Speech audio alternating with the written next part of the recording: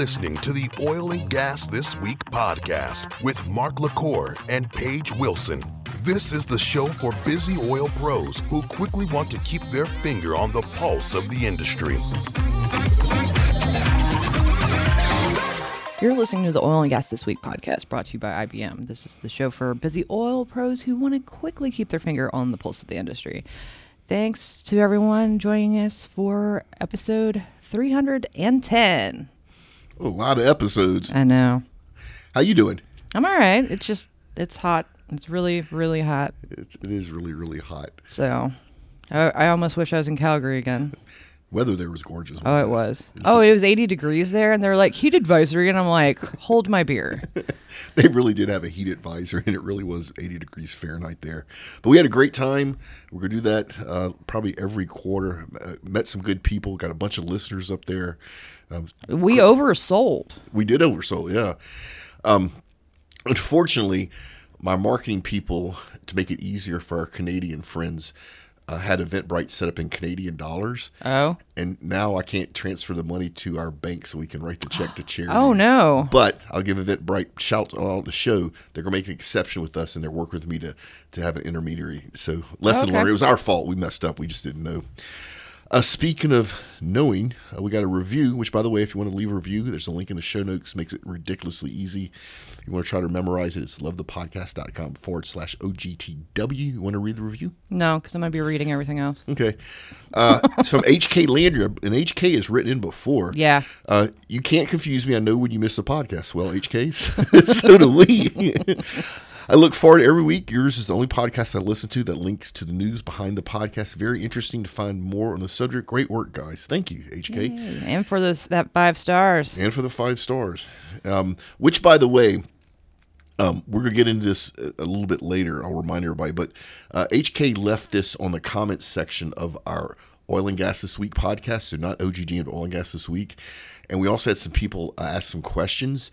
And people, because of some technology issues, we don't get notified when you leave us a comment on the Oil and Gas This Week comment section of the website. Yeah. We get notified for everything else. So if you're trying to get us a question for First Friday Q&A or leave us a review, just do it where you're supposed to do it. And if you do it on the website for Oil and Gas This Week, and what I'm talking about is literally you would be listening to the podcast on your desktop from oilandgasthisweek.com on that actual page. At the bottom of the page where you listen to podcasts is a place to comment. If you're filling that out, we will eventually get to it. It just will take a while. Or maybe not. Maybe we'll never get to it. I don't know. So, but instead of doing that, just leave reviews in iTunes. We gave you the link for that. And then for asking a question, go to where it says Ask a Question on First Friday Q&A. Yep. Well, now that you've cleared that up, it's First Friday Q&A. And of course, starting off, as always, with Ludwig. To be clear about corn, I think it is more important to provide food security to the world. I'm just shocked that it's being used for petrol. I'm told it makes no sense from engine performance, but hey, how many people in the world are hungry? Let's solve that. Let's just use common sense energy. A perfect example of renewables is being used properly. The Blind Institute of South Netherlands is engraved between Lynn School and Blind Housing Facility is a fast-moving river.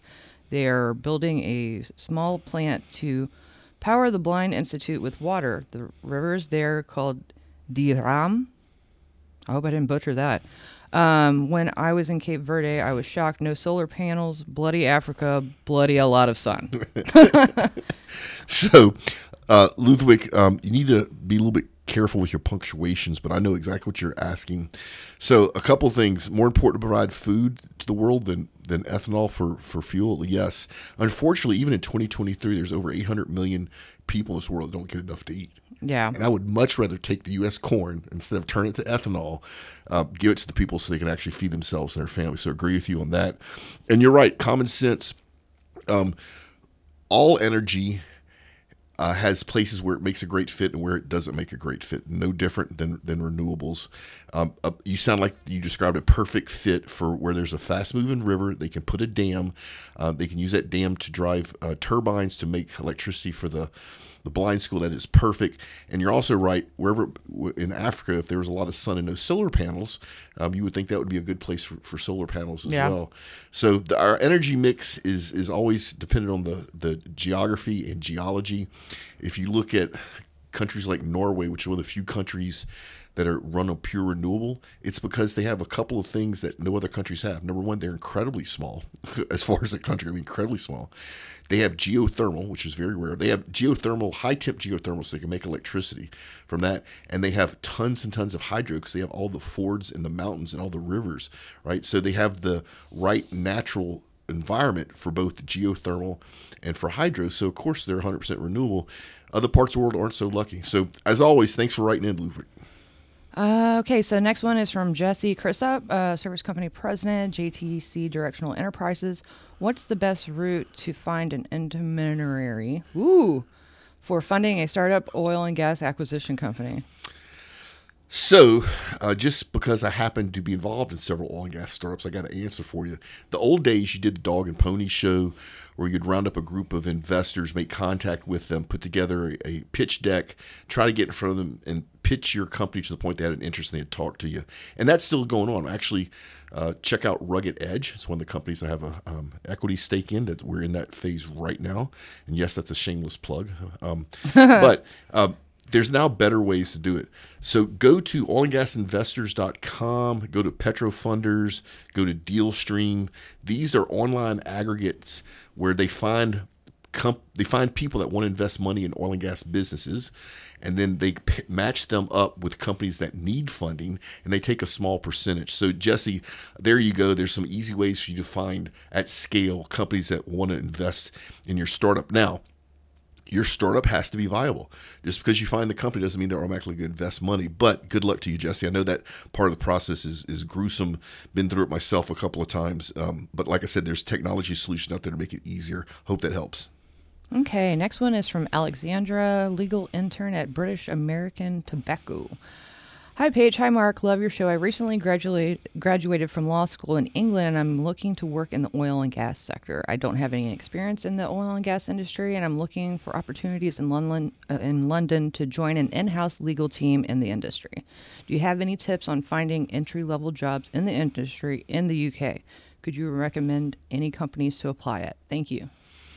So, first thing I do would be, I would do a little bit of research online on which legal firms in the UK the large oil and gas companies use themselves. They all have in-house counsel, and in each country they tend to have in-house counsel because each country has different rules, and you need an attorney that understands those different rules and regulations. However, they also, when they get in trouble or when their in-house counsel team gets more work they can handle, they outsource this. And so the first thing I do would do some research and see who BP and who Shell and everybody else uses to outsource their legal work in the UK. And then I would reach out to those companies and offer to do an internship with them. And once again, you have to do the normal process of seeing if they have internships, trying to get to know the people that work there, which is a networking thing. If you can't get success right away, figure out what groups and organizations these legal companies are associated with. They go volunteer and work for those associations so you get to know the people. As far as recommending the companies to apply for, you think I'm crazy. Lloyd's of London. They do so much underwriting of huge projects in the oil and gas industry. They have a huge oil and gas practice, and they're always looking for help. So even though they're an insurance company and not a legal company, they need a lot of help. And so that would be probably the first place I would look at in the UK is Lloyd's of London. Get some experience there. You can go anywhere you want. Yep. Okay, Scott Dennis writes in and says, love you guys and listen every week. Growing up in LA during the 70s, we often could not play outside because of pollution. This doesn't happen today, so I'm wondering what major developments over the last 30 years has led to a cleaner hydrocarbon. So Scott, which I know you've written before, Scott, so thank you. I like people that write in often. So the major thing that happened was the Clean Air Act of the 1970s. Before that, in this country, and younger people would think I'm making this up, go back and YouTube it, you'll see. The pollution was so bad in this country that rivers were catching on fire. Literally, the river itself was catching on fire. Dead animals, garbage, raw sewage being dumped into oceans. a lot of chemicals being released that didn't break down. Think of DDT, Agent Orange. You can still detect those chemicals today, which, by the way, the herbicides and pesticides that we use today are intentionally designed to break down under sunlight so they don't stay around forever, which is awesome. And so our air and water pollution has gotten better every year since the late 70s, and it's amazing how clean our environment is now. You wouldn't know that by listening to the media, but the Clean Air Act, which was enacted, I believe, by President Nixon, and yes, I am that old. I was like a little kid, but I do remember him. That's what started all this and cleanup. And you're right, the pollution was so bad. The nitrous oxide, the carbon monoxide, the particulates in the air. It was actually so bad that, if you remember, Scott, back then, a lot of the world's leaders, political leaders, and all of the climate scientists at that time, or the majority of the climate scientists, and a lot of other academics thought that the particulates in the air that was released by burning hydrocarbons that was causing the pollution, causing the smog, was actually reflecting sunlight back into outer space, and it was going to speed up us head into the next ice age. That's how bad it was. Obviously, we didn't head to the next ice age. It does make you wonder about this current group that's saying burning of hydrocarbons is making the world heat up. Was it true when you thought we're heading to ice age? We'll leave the rest of this for the balance point. But anyway, Scott, so that's what happened, is that we had the Clean Air Act, which forced things like electrical generation plants to have cleaner exhaust. They had to scrub their emissions from the coal-fired power plants. Eventually moved to natural gas and nuclear and other ways to generate electricity. Automobiles have gotten so much cleaner because of technology. It used to be that there was no catalytic converter, there was no lean burn technology, there was no computer adjusting the air-fuel ratio. So our automobiles were horrible at polluting, and they're not there at all. If you listen to me at any time, you know that I told you that our passenger cars only produce about 1% of the pollutants in the air now, so they're almost indetectable. So the Clean Air Act is what happened to cause it all to start being cleaned up by law, by federal law. And from a practical point of view, the oil and gas industry worked really close with electrical generation companies, with automobile manufacturers, to make sure the emissions from those were cleaner and cleaner every year. Okie doke. All right. Sean writes in and says, "Hey, Mark and Paige, I am a college student studying petroleum engineering at the University of Texas at Austin. I recently came across your podcast and am loving it. It also allows me to stay up to date with the latest news, even when I'm drowning in my schoolwork, which is every day. As an aspiring petroleum engineer, what are some of the things I can do right now to forward my career?" Just stay alive, Sean. Just survive. Just survive. There is going to be such a huge demand for petroleum engineers that as long as you're breathing and can get to work, you're going to get a high-paying job out of school. If you listen to the show for any length of time, I've always recommend, especially for petroleum engineers, to study something that helps you, that is also has its own merits in the job world, stuff like big data analytics. I still recommend that, although it's gotten to the point now in 2020 that you're already studying big data analytics, you're already studying AI, you're probably already using ChatGPT to help you with some of your papers.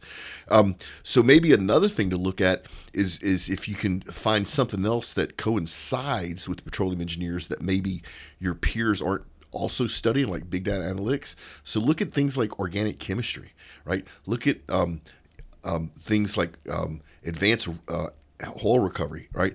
Study some of that stuff which goes perfectly with petroleum engineers, and that will differentiate you with your other petroleum engineer graduates that have been doing the big data analytics stuff I've been talking about for a decade. But Sean, you're not going to have a problem getting a job. It's petroleum engineers are getting ready to have a boom. You're going to get a great job, and you're going to end up with 5 or 6 standing offers in your back pocket all the time. So you're in a really good place. Okay, Patricia Sanchez, Secretariat at International Trade Administration.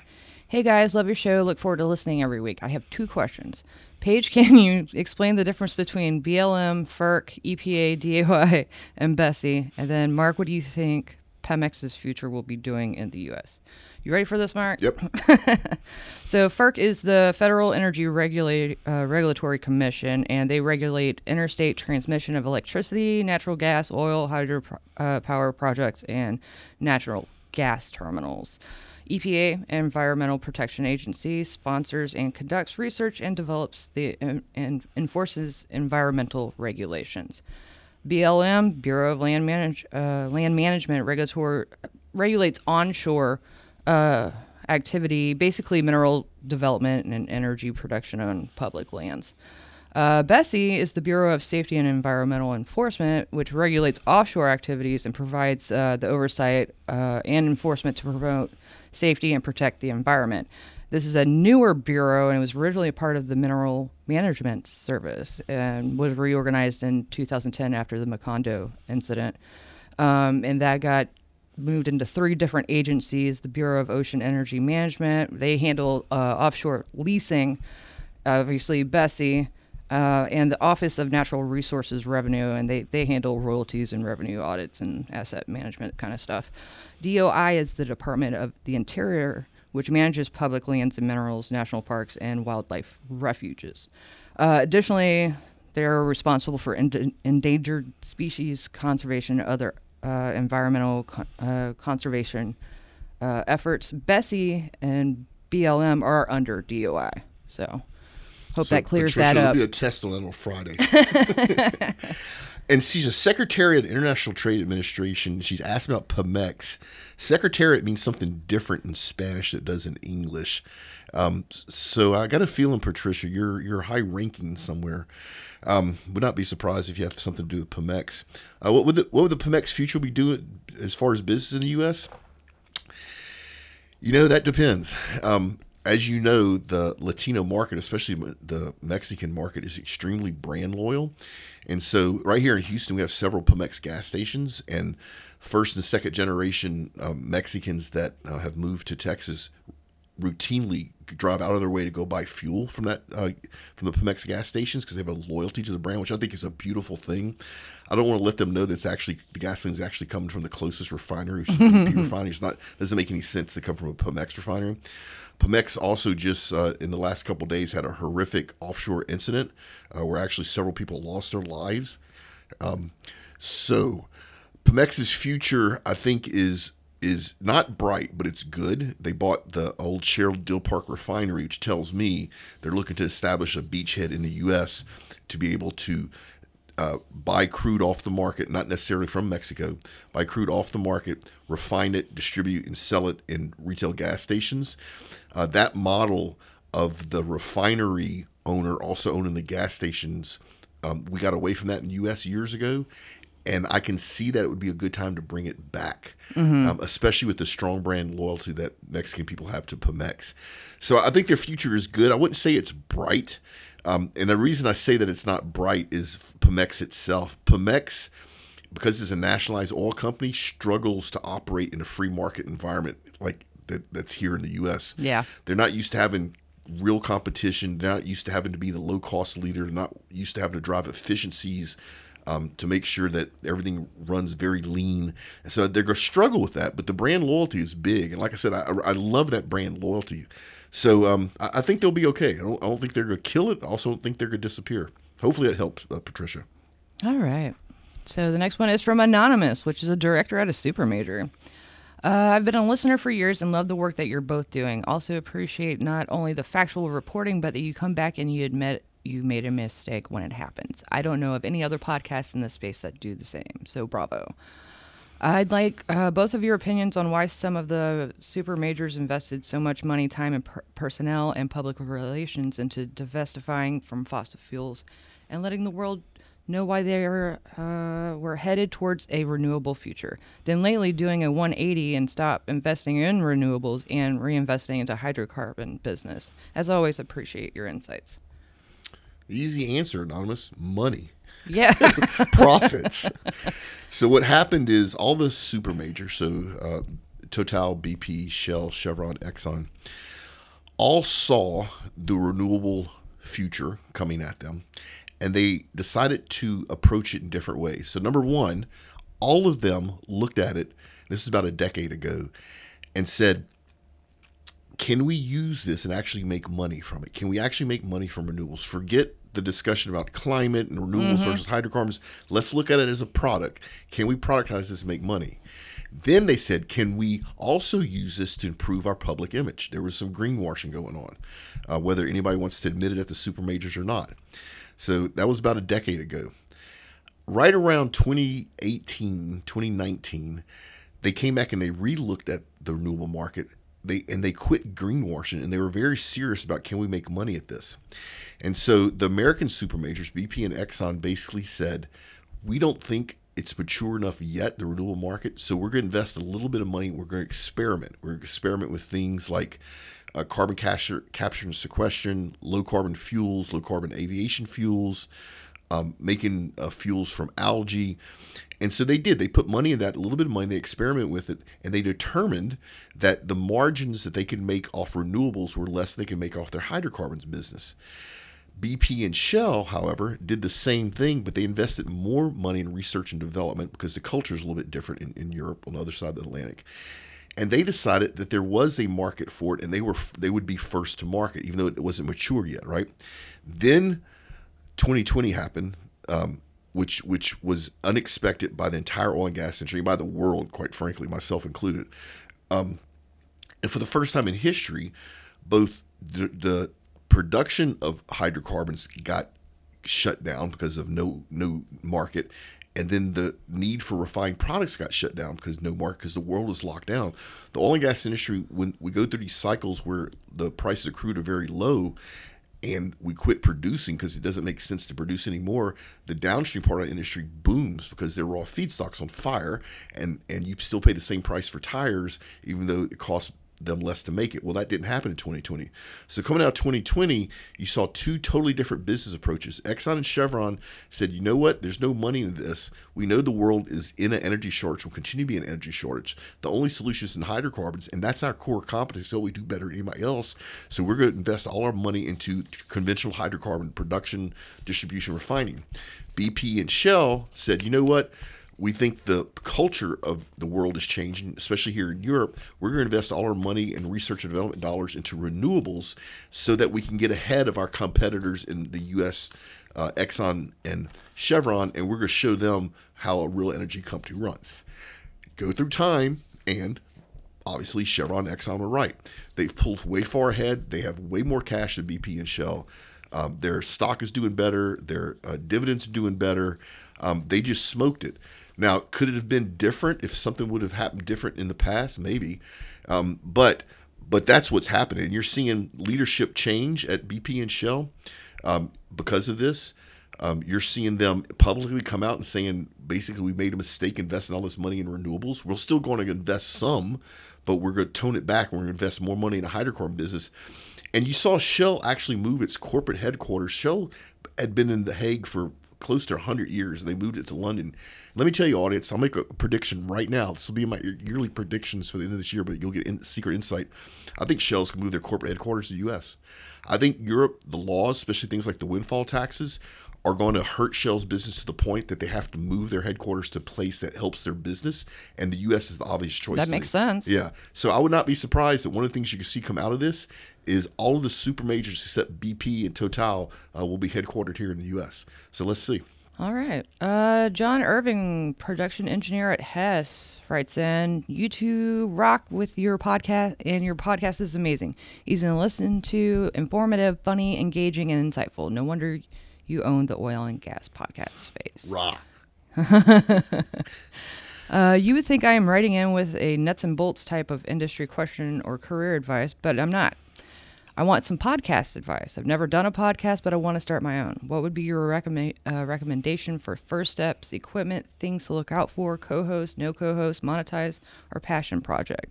Video or no video, and whatever other advice could you give me that would be greatly appreciated. And what does it take to have a podcast on the OGGN network? Thank you in advance for the help. Whoa. We could do a whole show just on this one question. Yeah. You want to start or you want me to start? I'll let you start and I'll fill in. Okay. So, first mistake a lot of podcasters make is they wait till everything's right to start the podcast. Throw that out the freaking window. Start your podcast even if it's on your cell phone. Your first 10 or 12 episodes are going to suck no matter how much money you spend on gear or practice, you got to get through it, you got to get comfortable. Second thing, I would not make it a passion project. I would monetize it. Even if you get a sponsor who's only giving you $10 a month for your podcast, it's going to contractually make you continue to produce the podcast. And consistency is key. Most podcasts fail around the 7th episode. If you go to iTunes, there's millions of podcasts that have failed. And actually, because I'm in this world, we do it for a living, I'm real aware of the research. So last month, so June of 2023, was one of the lowest number of new podcasts being released in the history of podcasting, right? Because everybody became a podcaster, and they failed at it, and now the world's littered with failed podcasters. Well, not only that, it was time to go back to work, so yeah. So get a sponsor. Just start the podcast. Don't worry about getting everything right. As far as gear, you do not need a $2,000 microphone. No, I have an actual list where, because I'm the one that gets everybody their equipment, and we're using $60 microphones right now. Yeah, so we're using Audio-Technica 2005s. Our whole team uses this. Does it sound as good as a 2000 Shure microphone? No. Does it sound 98% as good? Yeah. Is it $60? Yeah. I think the most expensive part of our gear is our Zoom H6, which comes out to, I don't know, $300 to $400. But it's quality. Host, co-host, depends. What are you going to be talking about? What is your content going to be? I find it that it's good to have a co-host. What are your thoughts on that, Mark? So the advantage of having a co-host is it frees up your workload a little bit. So if your kids get sick, if you go on vacation, if your work gets busy, you have somebody to keep the podcast going. Right. However, you have to coordinate with a co-host. So, I do it both. I have a solo show. I have this where we have a co-host, and I have another show, Sales and Marketing, we have a co-host. So it really depends. I think it's kind of up to you. Video or no video, I catch flack for this, almost as much flack as I get for my views on climate change. But most new podcasters now can't even comprehend not doing video for a podcast. Right, yeah. And the definition of a podcast, if you look it up in the dictionary, is literally an audio file that's hosted on a podcasting server that is shared through an RSS feed. That's the definition of podcast. There's no video in the definition of podcast. The reason I like audio only is if a lot of you that are listening to this right now are listening to this while you're working out or commuting or washing dishes or walking the dog, you're listening to this and learning from Paige now while you're doing something else, and you cannot do that with video. Also, video is much more time to edit, right? And it's much more money invested in gear. Yeah. You can do a very good podcast with a $300 Zoom digital recorder and 4 $80 Audio-Technica mics. You cannot do a really good video unless you buy a decent camera, decent lights, decent microphones, right? And you're looking at several $1,000s of gear at the minimum. Depends on your budget. Yeah. Well, I would start time. with audio only. I would not start with video. It adds a layer of complexity, a layer of cost, a layer of time from the production point of view. And the other thing, John, recording a podcast is actually not that hard. It's editing that's eat up all your time. Basically, if you get really good at it, for every 1 minute of final podcast that you have, it's going to take you 3 minutes to edit it. So if you multiply it out, you can see how much time you're spending editing. The other reason to hurry up and get a sponsor is to help pay for an editor so you get that workload off your back. I don't think anybody likes editing podcasts, except maybe our editors. I detested it. Yeah. Oh, it was awful. What does it take to have a podcast on OGG and network? Hit me up, dude. If you have a good idea and it fits with our brand and it's something that we think we can build an audience, I'd love to talk to you. We actually have a podcast that's coming up soon where the podcast owner basically just reached out to me. He bribed Paige and I with gumbo, but he approached us with the idea and it made sense, and now he's going to be a part of our network. So I'm open to having that conversation. But John, just start. Just don't worry about gear or anything else. Just start producing content so that you can get good at it. And then if you want our list of gear, hit Paige up. I don't mind sharing our gear list with the public. It's not any type of trade secret. It's not on your Amazon wish list, is it? And then if you really want to bring your podcast to OGG, let me know. I'd love to have a just reach out to me. I'll hook you up. I train people on the side to help start their own podcast. So, all right. Okay, so the next one's from Catherine O'Donnell, regulatory specialist at Schlumberger. It's not Schlumberger anymore. I refuse you being to. facetious? No, I refuse to call it that. Anyway, Paige, can you help break down BLM's conservation and landscape health rule? Do you think it will pass as is? And totally understand you not having time for a beauty blog. You don't strike me as one of those women with a ton of extra time that you see on Instagram. And I prefer you and more valuable kicking out episodes of Oil and Gas This Week. Please keep it up. Okay, this is something. All right, so I went to BLM's. I didn't have much time to prepare for this, but I've got notes. So the proposed public lands rule is supposed to establish a framework to ensure healthy landscapes, abundant wildlife habitat, clean water, and a balanced decision-making on public lands. The three components of this proposed rule are protecting landscapes, restoring landscapes, and ensuring wise decision based off of science and data. To protect landscapes, they want to protect intact landscapes, designate areas of critical environmental concern, and use conservation leasing for restoration and mitigation. To restore landscapes, they identify priority landscapes, develop restoration plans, and perform mitigation and, again, the use of conservation leasing. They want to ensure that the wise decision-making using science and data by consideration of the health of the lands and the waters, expanding health assessments beyond the grazing program to all BLM managed lands, and drive science-based decision-making by incorporating assessment, inventory, and monitoring information. So, just recently, S1435 and HR 3397, which are identical bills, were introduced to withdraw the rule in the Senate and the House, and tons of co-sponsors on each. Interesting. I know. And after only, like I said, I only had a few hours to try to deep dive in this because it's like a 99-page bill. Our rule. I have a lot of questions. First, the use of conservation leasing. Who are they allowed to lease to? I actually know a little bit about that. It's Do weird you? You brought that up. Yeah. So think about when we make a drive to, say, Baton Rouge, Louisiana, and we cross over the Chaffalaya Basin, that big long bridge, and you see the levee when you first hit the basin, and then you cross over the swamp, and then you see the other levee, which contains the Chaffalaya Basin. They lease that to cattlemen to graze their cattle on, and they get money for that, and that money they use to go in to do remediation projects at other areas. Now, the problem with that, and people have a degree in wildlife managers, I'm not making this up. The problem with that is if this group is making money off leasing to cattle farmers, they're going to want more forest or more grazing land? Right. More grazing land. So they tend to look the other way at anything that increases grazing land, which is not always the best thing for the environment. Right. And what is the real intent of the leaseholder, too? So there's that. What do leaseholders get out of having a leasing in the first place? What are the consequences for non-compliance aside from suspension and terminations of lease? So, I didn't see a monetary, you get inked and then you get fined and all this stuff when you screw up offshore.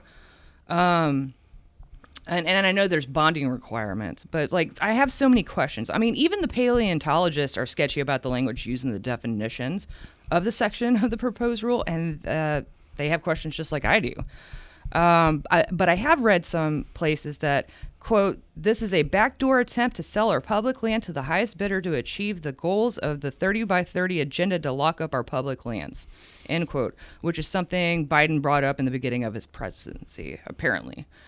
Regardless, I'm not really on board with this since BLM already is required to comply with plenty of their other laws and executive orders in place that prioritize conservation on public lands and find it. I just find it unnecessary. Like they're stepping on the EPA's toes, right? And we don't need two separate organizations with two separate standards to be regulating things like what is considered pristine environments, what is considered endangered species, that sort of stuff. We need one set of rules ruled by one government organization. Not that I think either one of them is the right one. I don't think those have I don't know that EPA has that sort of Who has jurisdiction over endangered species? Isn't that EPA? I'm pretty sure it is. It is, but because it's public domain, I think BLM regulates that. I'm not sure. Anyway, that's the breakdown. I don't think it's necessary. I think it's a redundancy. I think it's over-regulation. Good question, Catherine. Yeah. Okay, so next one is from Matt Rogers, portfolio manager at Crown Castle. Mark and Paige, longtime listener, first time writing in. What's your take on the oil and gas industry using private 5G networks? What is the business driver and what are the constraints? Please keep turning it to the right. That's a whole question for you. Can you get even more technical? I'm joking, Matt, but not 100%. Okay. I'm trying to keep this at a high level. So the oil and gas industry is having to drive efficiencies like they've never had before for several reasons. One is more regulation. Think of the IRA bill. One is the need to run leaner and safer operations. So an efficient operation is also a safer operations because we don't want anybody getting hurt. And also the need to be able to respond quickly to any mistakes we made because of the chance of a lot of negative public perception, right? We have a spill or a leak or something blows up. So because all of that, in combination with the fact that things like sensors and connectivity has gotten so cheap, we now as an industry can afford to put sensors on everything in the oil field. It doesn't cost a ton of money. Now, if you think about what the oil and gas industry does, we tend to operate in the middle of frickin' nowhere. So that doesn't mean there's a cell tower close by or a fiber optic or a microwave pop. So we need to take all these sensors and we need to connect them and somehow get the data back to some place, probably in the cloud, where people can do something with it, like do analytics and make it useful. Now, the old way of doing that is you would wire all these sensors together with cables. Well, that's expensive because you got to pay for not only the cables, but the people. And then if somebody runs a tractor over a cable somewhere, you got to send a crew out to repair that, right? Everybody that's listening probably has had that happen when their internet went down to their house because some backhoe hit a telephone pole somewhere, right? So if you connect all those sensors with a wireless connection, such as 5G, which is the same technology that's used on your cell phone, but the thing about using it with your cell phone is the carrier controls it, the carrier owns it, and you pay it. Well, if you're somebody like Occidental or Chevron, you can build your own 5G network that's not connected to the public, that you own that you can have all your sensors talking wirelessly, so it's cheap and quick way to deploy all those sensors. And then you have some type of connectivity, whether that is edge computing, so instead of all that data being sent back to the cloud, you only send the bits that you need, or you have fiber or a microwave backhaul or whatever. You now can connect your own 5G network back to your headquarters, probably in the cloud somewhere, and do everything you want with all this data you're collecting out in the field all over the world. So same way if you're building a new refinery. In the old days, and if you've ever been in a refinery, it's miles and miles of heavy equipment that has sensors and valves everywhere, and all that stuff's wired. Well, if you build a new refinery, why would you spend all the time and money to wire that? Wouldn't you just put your private 5G network in the refinery so you have the ability to talk to all those valves and all those sensors without having to worry about somebody cutting a cable somewhere? So that's the demand for private 5G networks. It's actually really huge. The problem is there's a disconnect between the people that make the 5G network hardware, so think of companies like Ericsson, the companies that can install and operate it, which tend to be the carriers, the AT&Ts and the Verizons of the world, right? But they have their own separate commercial interest in building the 5G network than the user, and then having to get the oil and gas industry to adopt to something new like a private 5G network. So it's hot right now. I'm seeing it take off, but I think it's really, really going to take off in the next, say, 5 years. So I think we're in its infancy. I think in another 5 years, I think by 2028 or so, it's going to be all over the place. So hopefully, Matt, that was helpful. All right. Jennifer McNabb, Director of Marketing at Pacific Gas and Electric, has a question. Wonderful podcast, always informative. Man, I'm out of it today. Thought-provoking, and you make me laugh out loud. You two make fun of California, and I don't blame you, as our state makes it easy to do. However, if somebody hired you to change California's public image to turn around the loss of jobs, companies, and tax revenue to other states, what would you do? And when is the time you will make it out to Cali? We'd love to meet you both in person. So, Jennifer, we don't have any plans to go to California anytime soon, but we do make it out there usually at least once a year. Beautiful state. I thought we had something later this year. Do we? I think so. We had a phone call about it the other day. Okay, so Jennifer, maybe we'll see you in a couple of months. We'll let you know. I don't know. There's so much going on, but I think, yeah. Okay. Wait, you're right. We are going to something. Yeah. Sidebar discussion, Jennifer. We'll reach out to you and let you know when we're going to be there. Now remember where we're going to be. I don't want to talk about it because we can't. Yeah. Hush, hush. Okay. Right. What we do to change California's public image. So a lot of people would jump in and say, change all your politicians and change your anti-business rules and policies and get rid of your homeless and all that stuff. You got to remember, California is a blue state for a reason. Yeah. It's a blue state because the people that live there and work there want it to be a blue state. Is that always beneficial to the state and the people? No. Is it the culture of California? Yes. And as long as I can remember, it's always been the culture of California. California. The only Republican governor I remember is Arnie. Yeah, but when you think of him as a Republican, he's not staunch right. Republican. He's kind of he just ran that way. He just ran that way. California was the home of Hollywood, right? Right. A very liberal group of people, even in the 50s and 60s. So you can't just change everything because then it wouldn't be California, and the people honestly wouldn't put up with it. So what would I do? You have some politicians that, quite frankly, I don't know what they're trying to accomplish, but it's obvious they're not trying to do things better for the state and the people. You need to vote them out of office. You also need to change some of your policies.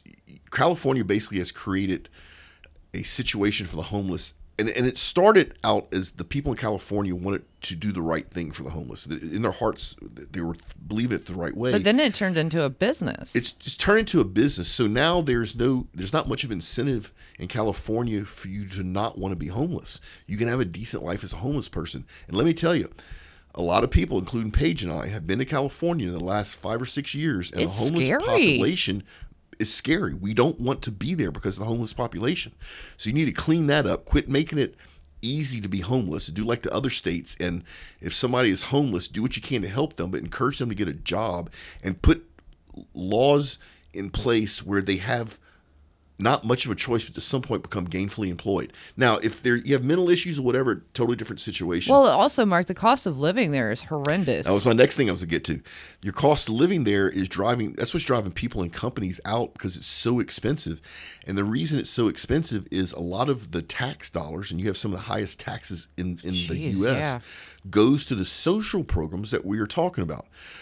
Remember Ebonics, California? Remember when you decided that the entire school system was going to be able to talk whatever language they wanted to, and they were going to be able to teach whatever they wanted to? You need to get rid of that. You need to get rid of all the social programs that don't penalize drug use. I mean, hard drug use. I'm actually very okay with the legalization of marijuana. You need to have politicians that understand business, not trying to make sure they get reelected. And you need to do what some states like Texas does, in that our governor and our legislature has laws and policies and a culture of wanting to attract businesses to the state of Texas. Right. We give them tax breaks. Our governor personally calls their CEOs and negotiates deals. Think about that. If your governor, there are incentives. Yeah, if your governor and your legislation in California flipped around, and instead of making it harder to do business in California, make it easier to do business and start it. I would love to see y'all compete with Texas. I think it would be awesome if y'all would offer some of the same tax benefits, the same moving expenses, the same chipping in to help construct office buildings that we do to attract California business to Texas. I'd love to see you do the same thing. It would be better for you. It'd be better for your state. It'd be better for your people. And what's going to happen in California is, as people are leaving, which, by the way, the number one state that people in business have left in the U.S. is actually California. They're bleeding revenue. At some point, you're not going to have a tax base to support all the social programs. Then they're going to crash instead of being handled responsibly, which you can do right now. So I wouldn't try to change a lot of stuff that has to do with California's politics. I would change the stuff that you have under control to deal with your homeless population, the high cost of living and doing business there. And then I would spend more time and money instead of worrying about social programs, actually trying to attract good businesses and good people back to the state of California. It's one of the most beautiful places in the world. And it's a shame that it's gotten as bad as it has in certain areas. Yeah. I've never been so scared to walk on the street. And I mean, we were leaving to go to the airport to come back home, and there's a dude shooting up in front of Bloomingdale's. Yeah. Just a needle hanging out of his arm. It was wild. Yeah, and that's common there. And Californians that have lived there for a while, it's common to you because you see it every day. That's not how the rest of the country works, and it's bothersome. So that's what I would do. And it's interesting. She works for Pacific Gas and Electric. That's when the companies have caught some grief in California because they're still using natural gas to generate electricity. So I can see, Jennifer, why you're asking me this question, but hopefully that was helpful to you. All right, last one is from Josh Standards, equity research for one of the large investment banks. Mark, you've talked about this before, but can you talk about the business strategy differences between ExxonMobil and Chevron versus BP and Shell, especially when it comes to renewable energy and GHG emissions? What do you think the business future will look like for these four companies moving forward? And how did your mixer go in Calgary? Absolutely love the show, guys. The mixer went phenomenal, other than the fact we got rained on. Even that was hilarious. That was actually hilarious. Kind of funny, yeah. It's like the only place they had a hole in the canopy was right above you. Yeah. And Josh, if you work for one of the large investment banks, shouldn't you be the one giving me the answers to this question? I'm sort of joking. I don't mind. Actually, I take it as a compliment. I sort of answered this earlier. Somebody else asked a question that were similar. The business strategy difference between ExxonMobil, Chevron, BP, and Shell. ExxonMobil and Chevron have doubled down on hydrocarbons. They're both aware of the negative public perception. They're both doing what they can to help counter that with education. They could do more. ExxonMobil and Chevron, I've talked to both of your companies in your senior marketing and communication groups.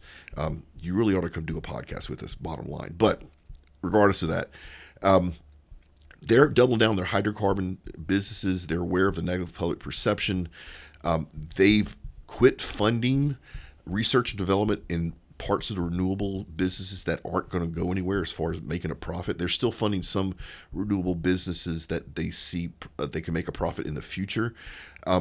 Because they've grown so much bigger than BP and Shell, as long as they don't screw up, BP and Shell are not going to catch up.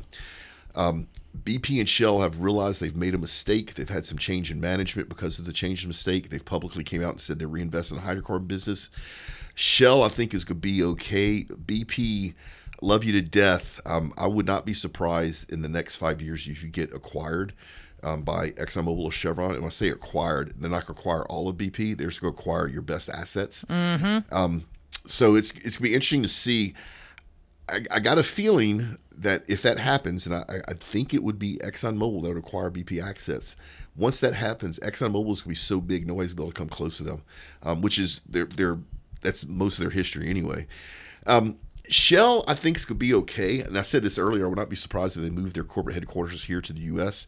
It is interesting. They have that Dutch mentality where they need consensus. And so everybody has to agree before they do anything. And they're learning that's not good for Shell. And so when they made their move from The Hague to London, that was not everybody agreed to it. It was enough people agreed to it. They did it. And I like that change in culture. We're going to need more of that. The other thing, Josh, as in the industry as a whole, forget Exxon, Chevron, and BP and everybody. Here in Europe, nobody wants to come work in the oil and gas industry. And, we talked earlier, we had somebody wrote in that was a petroleum engineer student. There's not enough people going to school for petroleum engineering or geophysicists or geologists or anything oil and gas industry needs to hire to work. And yet in other countries, Russia, India, Africa, there's a bunch of schools being stood up for petroleum engineers, mechanical engineers, electrical engineers, and they all want to come work in the oil and gas industry. So if I extrapolate that out, the culture of our industry globally is going to change. The oil and gas industry culture has always been a Western culture, right? Because it was ruled by the Exxons and the Chevrons, all the babies of the Standard Oil. Somewhere in my lifetime, the majority of the workers, I think, will no longer be European or American or Australian. They'll be from Africa and China and the Middle East and Russia, and this could change the culture of our industry. That's not a good thing or a bad thing, but I think it's going to change. So hopefully that helps with whatever research, equity research. That's an interesting line of research. So hopefully that helps you with whatever you're doing, Josh. And if you don't know, in November of this year, I'll do my predictions for next year, which may also be useful to you. So stay tuned. All right. So this week in petroleum history, eh? This week in petroleum history, guess what? What? Tom Edison filled the first oil refinery fire. That's not a good thing, but no, it's not a good thing. So it was July 5th, 1900, Edison filmed Standard Oil Refinery in New Jersey. It was when the first time that video was actually done of any oil and gas production. Oh, that's cool. These were the largest storage tanks in existence on Earth at that time. There were 3 of them at 40,000 barrels each, which I don't want to laugh. That's so small compared nowadays. Uh-huh. And they called it a fire. Within minutes, the company's fire department and neighboring tugboats came and started dumping water to put the fire out. And Edison captured all of this on film. And guess what? What? It was deemed too controversial to show to the public. That's wild. It was a long time ago. Moment of silence. July 6, 1988, the Piper Alpha North Sea tragedy happened. Mm-hmm. It's an explosion. Fire occurred on Occidental Petroleum's platform Piper Alpha. 167 people unfortunately passed away of the 224 personnel. To this day, it remains one of the most deadly offshore disasters of the industry, but the industry learned a lot. What else? First transcontinental motor convoy started in 1919, started on the south lawn of the White House. U.S. Army military vehicles been a cross-country trek from the White House to San Francisco. Dwight Eisenhower participated as an observer for the War Department during the truck train, which is what they called it. And the only reason they were able to make this journey is there was enough fuel stations between here and California. Oh, wow. Yeah. Who would have thought there was never enough gas stations in the U.S. to drive from one coast to another? And this is the last one. We'll end on this one. July 7th, 1935. Oil boom comes to Rodessa, Louisiana. Do you know where Rodessa is? No. I've never heard of Rodessa.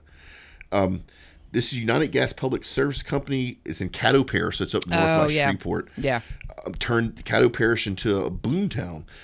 They drilled 3 wells, all of which produced about 8,000 barrels a day from a depth of 6,000 feet, which 8,000 barrels a day back then was an enormous production. Right, yeah. So they had tents and cots and makeshift bars set up all over shotgun houses of sin. What is shotgun house of sin? Pretty much I can guess what that is. So that's today in petroleum history. All right, and I got the rig count, and it's looking good. United States is at 680, up 6. Canada's up 8 at 175. Internationally, we're up 2 at 967. And I am not going to talk about advertising with us. Good. However, I will ask you to go follow our LinkedIn page. Juan is killing it over there. We're growing like crazy, getting some good, useful content's going up. And if you follow us on LinkedIn, you notice that we've become much more active. I'd like to say that the company as a whole has really dived into LinkedIn. It's really our intern doing a really good job. And I mentioned earlier, if you want to leave a question for this episode, First Friday Q&A, just go to oilandgasthisweek.com or oggn.com. Find the place where it says ask a question. It's very noticeable, and leave your question there. And then if you want my monthly oil and gas events newsletter for free, there's a link in the show notes for that. If you want myself or your experts to come to your anything and do everything from a keynote to a live podcast, let me know. Happy to share the details. Ready to get out of here? Yes. Remember, folks, do great work, pay it forward, and we will see you next time. Tune in next week for another informative and entertaining episode of Oil and Gas This Week podcast, a production of the Oil and Gas Global Network. Learn more at oggn.com.